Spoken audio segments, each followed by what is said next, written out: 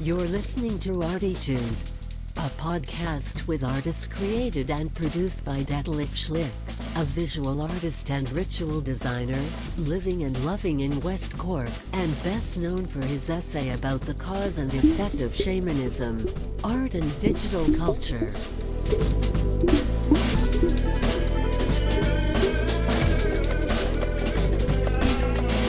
Working in the field of performance, photography, painting, sound, installations, and film, he will dive and discover with us and a weekly creative guest into the unknown and exciting deep ocean of the creative mind.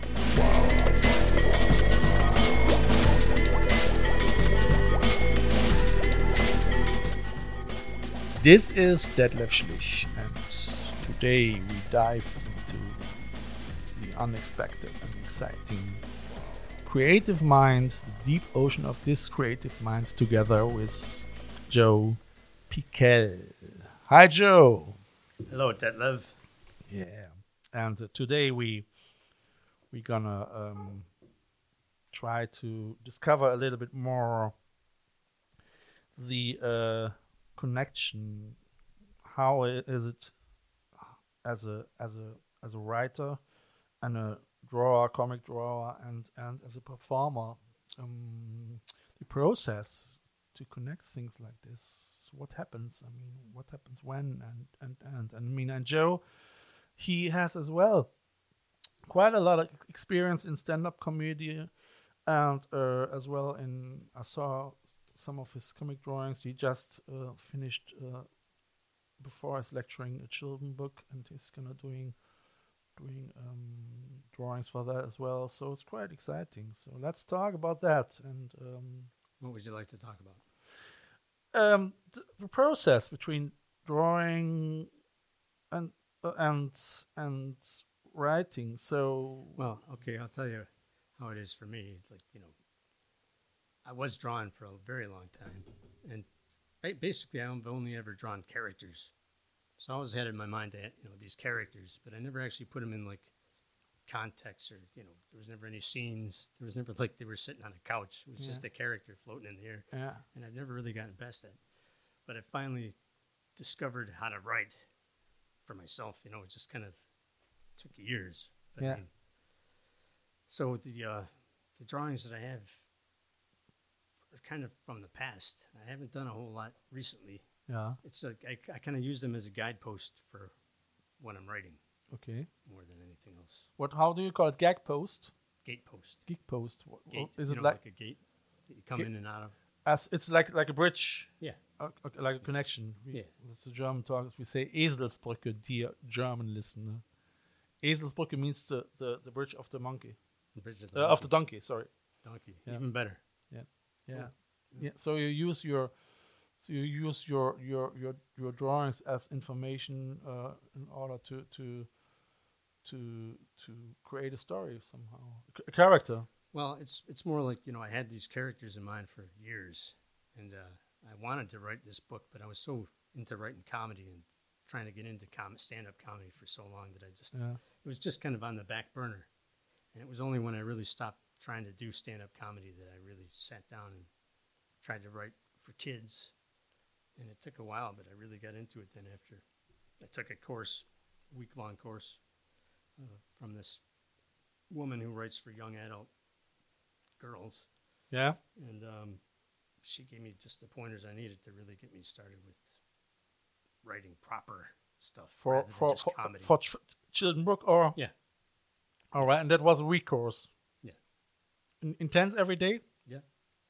Yeah. All right, and then you started to develop the story. Yeah. And did you use your older characters for it? One of them's a character I came up with when I was about 10 years old. Okay. Which I only thought of that today. I thought, Jesus, I don't know how many people can say that. That's interesting. So you developed your character after 38 years. Yeah. And was it still the same character, or did he? Well, the thing is, like, what was in my 10-year-old mind pretty cool. Yeah. It's even cooler in my 48-year-old mind, Yeah. even though it's for kids, because it's like the evolution of this childhood idea to an adult idea for kids. It's Sure. I mean, to me, it's special. And did you, as you start to write it, did you had to research, or is it more No. just that it's Pure imagination. I Yeah. didn't research anything. Yeah. No. Yeah. So it is that's not really a children's book, isn't it? This is for teenagers or what? No, I'd say it's for everybody. Yeah.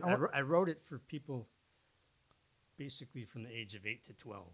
Yeah. But I also wrote it with their parents in mind, reading it to their kids, and just as an adult that they wanted to read it, because I'm an adult by myself writing this thing, and I wanted to make it entertaining for myself. So it was. No, right. I think it's pretty much for everybody, but basically for kids. I think it's nice as well, to write something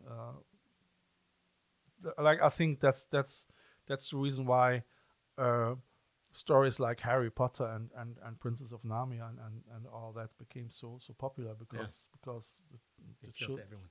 children and parents get connected somehow and could join this together. Yeah. So it is. Yeah. So, do you have a title already for the book?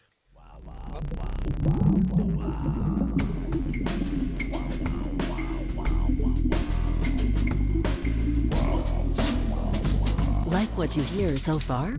Make sure you never miss a show by clicking the subscribe button now. This podcast is made possible by listeners like you. Thank you for your support. Now back to the show. It's going to be called The Mythical Misfits. The Mythical Misfits. Yeah. All right. Where's it playing? In the Misfits Land. Well, I don't want to give too much away about it yet. Yeah. Because it's still in the editing stages. Sure. My sister's editing it for me. But it takes place in 2 different worlds. And they're both wacky. Yeah. And, yeah. In 2 worlds. Yeah. All right. Okay. Cool.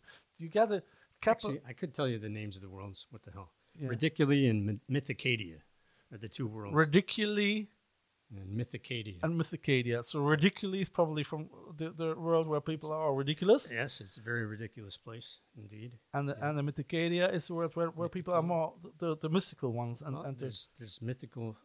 Well, they don't call them that. They call them magical creatures and monsters. All right. So there's magical creatures and monsters in Mythicadia, as well as a lot of humans. All right. But the humans aren't good in this story. They're bad. And they're in league with the dragons. Okay. Now we have to take care that we don't give too much away, because that's all I'm going to say. Yeah. That's a teaser for you folks. There's a teaser for you. Yeah. Buy my book when it comes out. It's fantastic. Your kids will love it. Get into the world with the Mysticadias and the Ridiculosias. You said it. You said it, brother. Yeah, man. Cool. That sounds. That sounds interesting. You got a few drawings with you. You want to show me. So. You want to see them? Yeah. I would like to see them. I mean, he has a couple of characters, 2 or 3, and I must say I just had a short view on that, and I would like to see them. Mm-hmm. What I'm gonna do on a later stage, I'm gonna make photos of that, and I think these characters we can put into the visual. ArTEEtude thing, no? Okay. Is that okay? Yeah. If we're gonna make photos for them, sure. That's lovely. So we have monsters there, no? Yeah, we got monsters. We got a couple of monsters there on the first image. On the second, we have more monsters, and on the third image, we have a wizard. I think it looks, and he has there some already characters and names and things. Wow, and I mean all this, it's lovely. It's lovely. I mean, we decided that we're not gonna show everything to the audience, but I give it back to you. Mm-hmm. Thanks. But there you have it. But what do you think? You think the kids will like those illustrations? I would say that they're very contemporary. Yeah. Illustrations. These illustrations are very contemporary. They're lovely. Yeah. Thanks. they're great. They're great. Yeah, I mean, and I think it is quite interesting. So did you try to put probably you put as well your talent as comedian into that as well, didn't you? Yeah. I tried to make it as humorous as I could. Yeah. Actually, I could sum it up this way. Okay, it's a combination of Alice in Wonderland and Monty Python. What's the second one? Monty Python. Monty Python. Yeah, you mentioned Flying it earlier. Circus. Yeah. Yeah. It's that kind of wacky, surrealistic stuff going on as well. The whole thing. Okay, I'll put it to you another way. Yeah. A friend of mine, I sent it to him, and he said it's kind of trippy, man. And he's an adult, so that's an adult. And then I sent it to another friend of mine. He has 3 kids, and he's reading it to his kids. He told me that his kids are hooked, and they can't get enough of it, man. So there's 2 different perspectives there, from the adult and the child perspective. I mean, that's the good thing with children. So they can live still in the world of fantasy without getting on acid. Now we have it as well again the second time. I had already the acid subject with David Seeger. Yeah. He used to be a teacher in Leeds in the 60s last century, and there was acid still legal, you know. Right. And that's I mentioned the acid test. You read the book, you know. Yeah. So, right. and very good book. Tom Wolfe. Yeah. Tom Wolfe. Read it. It's brilliant. I put it again in the description. I mean, I already put it in David's description, but I still have to read that. Yeah. So that's quite interesting. So what I still find interesting, and I connect now to my last talk guest. That was Ray McKinley. She is a storyteller, a Scottish storyteller, and did her master in digital humanity and start. I mean, she is now in her 60s. Digital humanity. What's that? That's what is digital humanity. I think it's digital humanity. If heard of it. It is a master course in CIT, Cork Institute of Technology, and I mean it is about how you probably I mean I didn't do the course, how you can embrace our digital world, the digital revolution, in order to still keep it human somehow, you know, and not drifting away too far into this. Did she have some idea of how to do that? She's gonna drawing with a digital drawing board like Wacom, for instance, you know, and she's gonna she did a digital storytelling. That means she did a comic. Oh yeah. She was drawing a comic, a manga actually. Cool. And was actually digital. So that was her master degree artwork eventually. You know? So that's quite interesting. Interesting. And that's actually I like things like this because, I mean, if we want it or not, we live in the 21st century and we have to find ways to cope with that, you know. And I mean, to if we want like this to use this technology for the good, you know.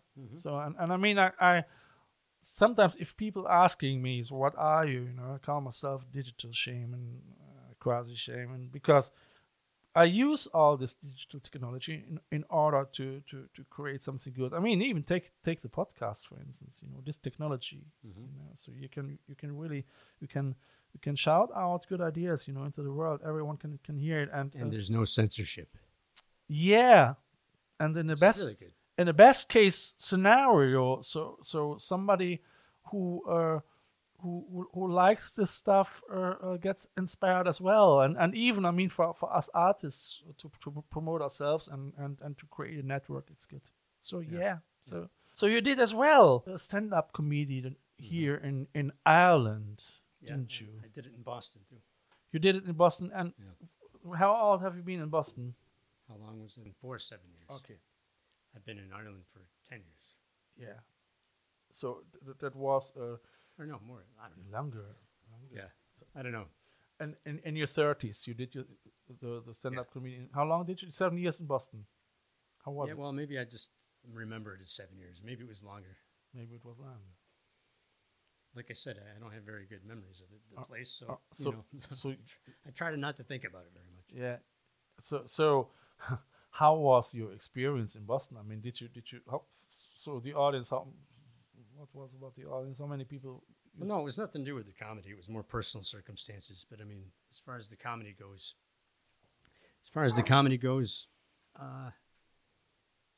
I was trying to be edgy at the time, and I was full of like anger.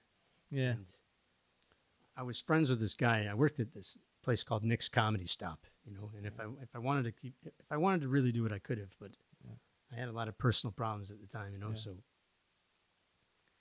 the times that I did perform over there, it was very angry shit. And So my boss at the time would be saying to me, like, God, you're angry, and I'd be like, fuck off, But he was right, like I was, but I couldn't see it at the time because I was just angry. Sure. So It it was took me a very while punky. Huh? It was very punky, very, Yeah, very it provoking. it was provocative. Like I said things about the cast of Friends that, because they made $1 million a week at the time, I thought that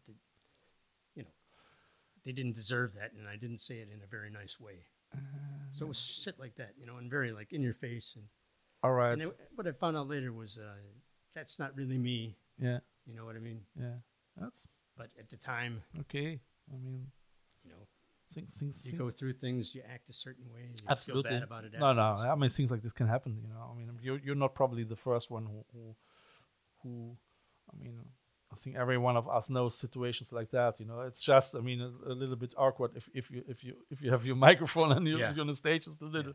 But I mean, I'd like to go on to say that when I came back to Ireland, Yeah. my stand-up stuff got a lot more controlled. Yeah. No, I Because saw. I was more happy in my life. Yeah. And it wasn't coming out in the stuff I was saying on stage. I mean, yeah. You. And it was kind of, the only thing is that I wrote a lot of outrageous stuff over the years. Yeah. And as I got older, I stopped being so interested in outraging people. Yeah. So when I saw them being insulted or whatever because of something politically incorrect, I said I felt bad. Yeah. So that would just stop the show mid-flow, because I'd feel bad. And people be like going, go on. And I'd just be like a lamb in the headlights. Yeah. Whatever, a rabbit in the headlights. Yeah. And I couldn't go on. So I kind of, after a while, I thought, I'm not cut out for this because the shit I want to do is too in your face for the type of person I am. I didn't want to be hurting people's feelings. And this was before the whole PC thing really came in. Yeah. But I think if you're I young, felt it then, if you're young and you're more provoking than if you're getting older. I think that's the normal way it goes. You don't care so much. No, you don't care what people thinking. I mean, which is fair enough. I definitely did. But it is, like you already mentioned, it can hurt people too much, and some people they. Well, the thing is, I'm not saying that it actually hurt them, but when I saw the reactions, I felt bad. Yeah. Like if I was doing it now, I think, you shouldn't be at a comedy show if you're not prepared to hear some outrageous shit. Yeah. But at the time, I didn't think of it that way. I wasn't that rational about it. Yeah. I am now. But I don't want to do it anymore.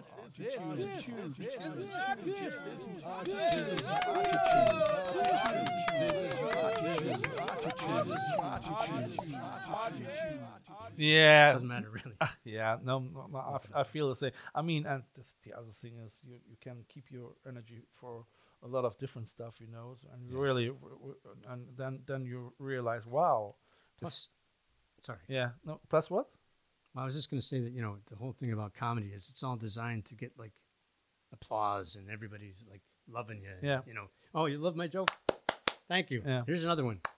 Yeah. It's all like kind of like you said about bread and circuses, and you're almost like a monkey with you're your own organ grinder, and you're going, and here's another one.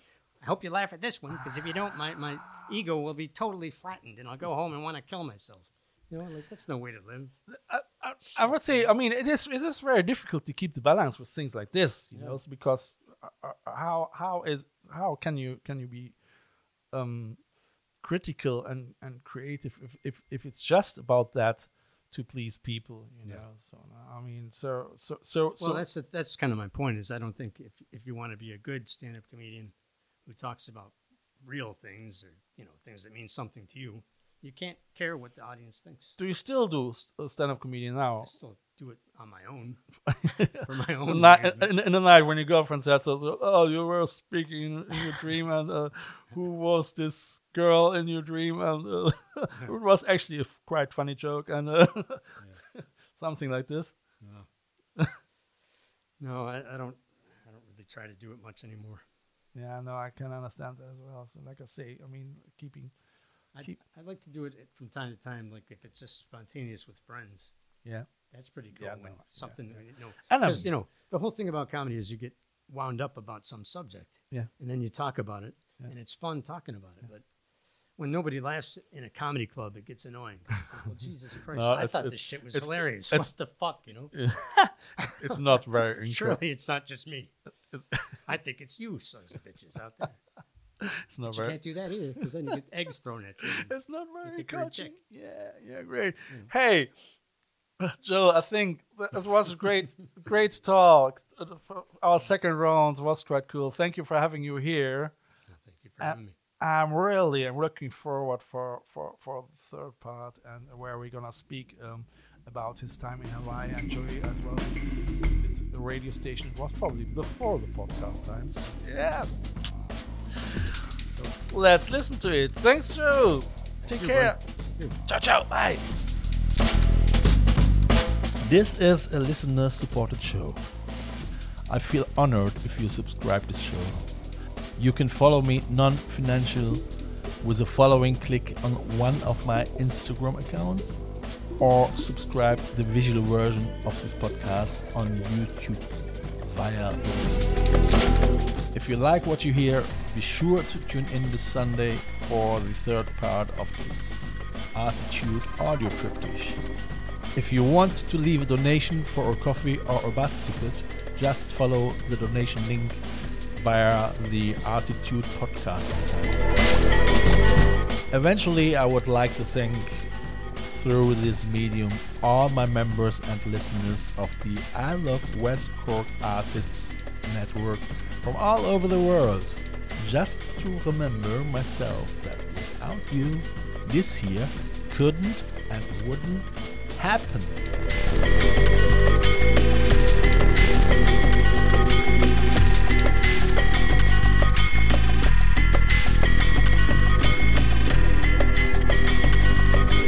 You have listened to ArTEEtude, West Cork's first art, fashion and design podcast. ArTEEtude, never so close again. That was too close.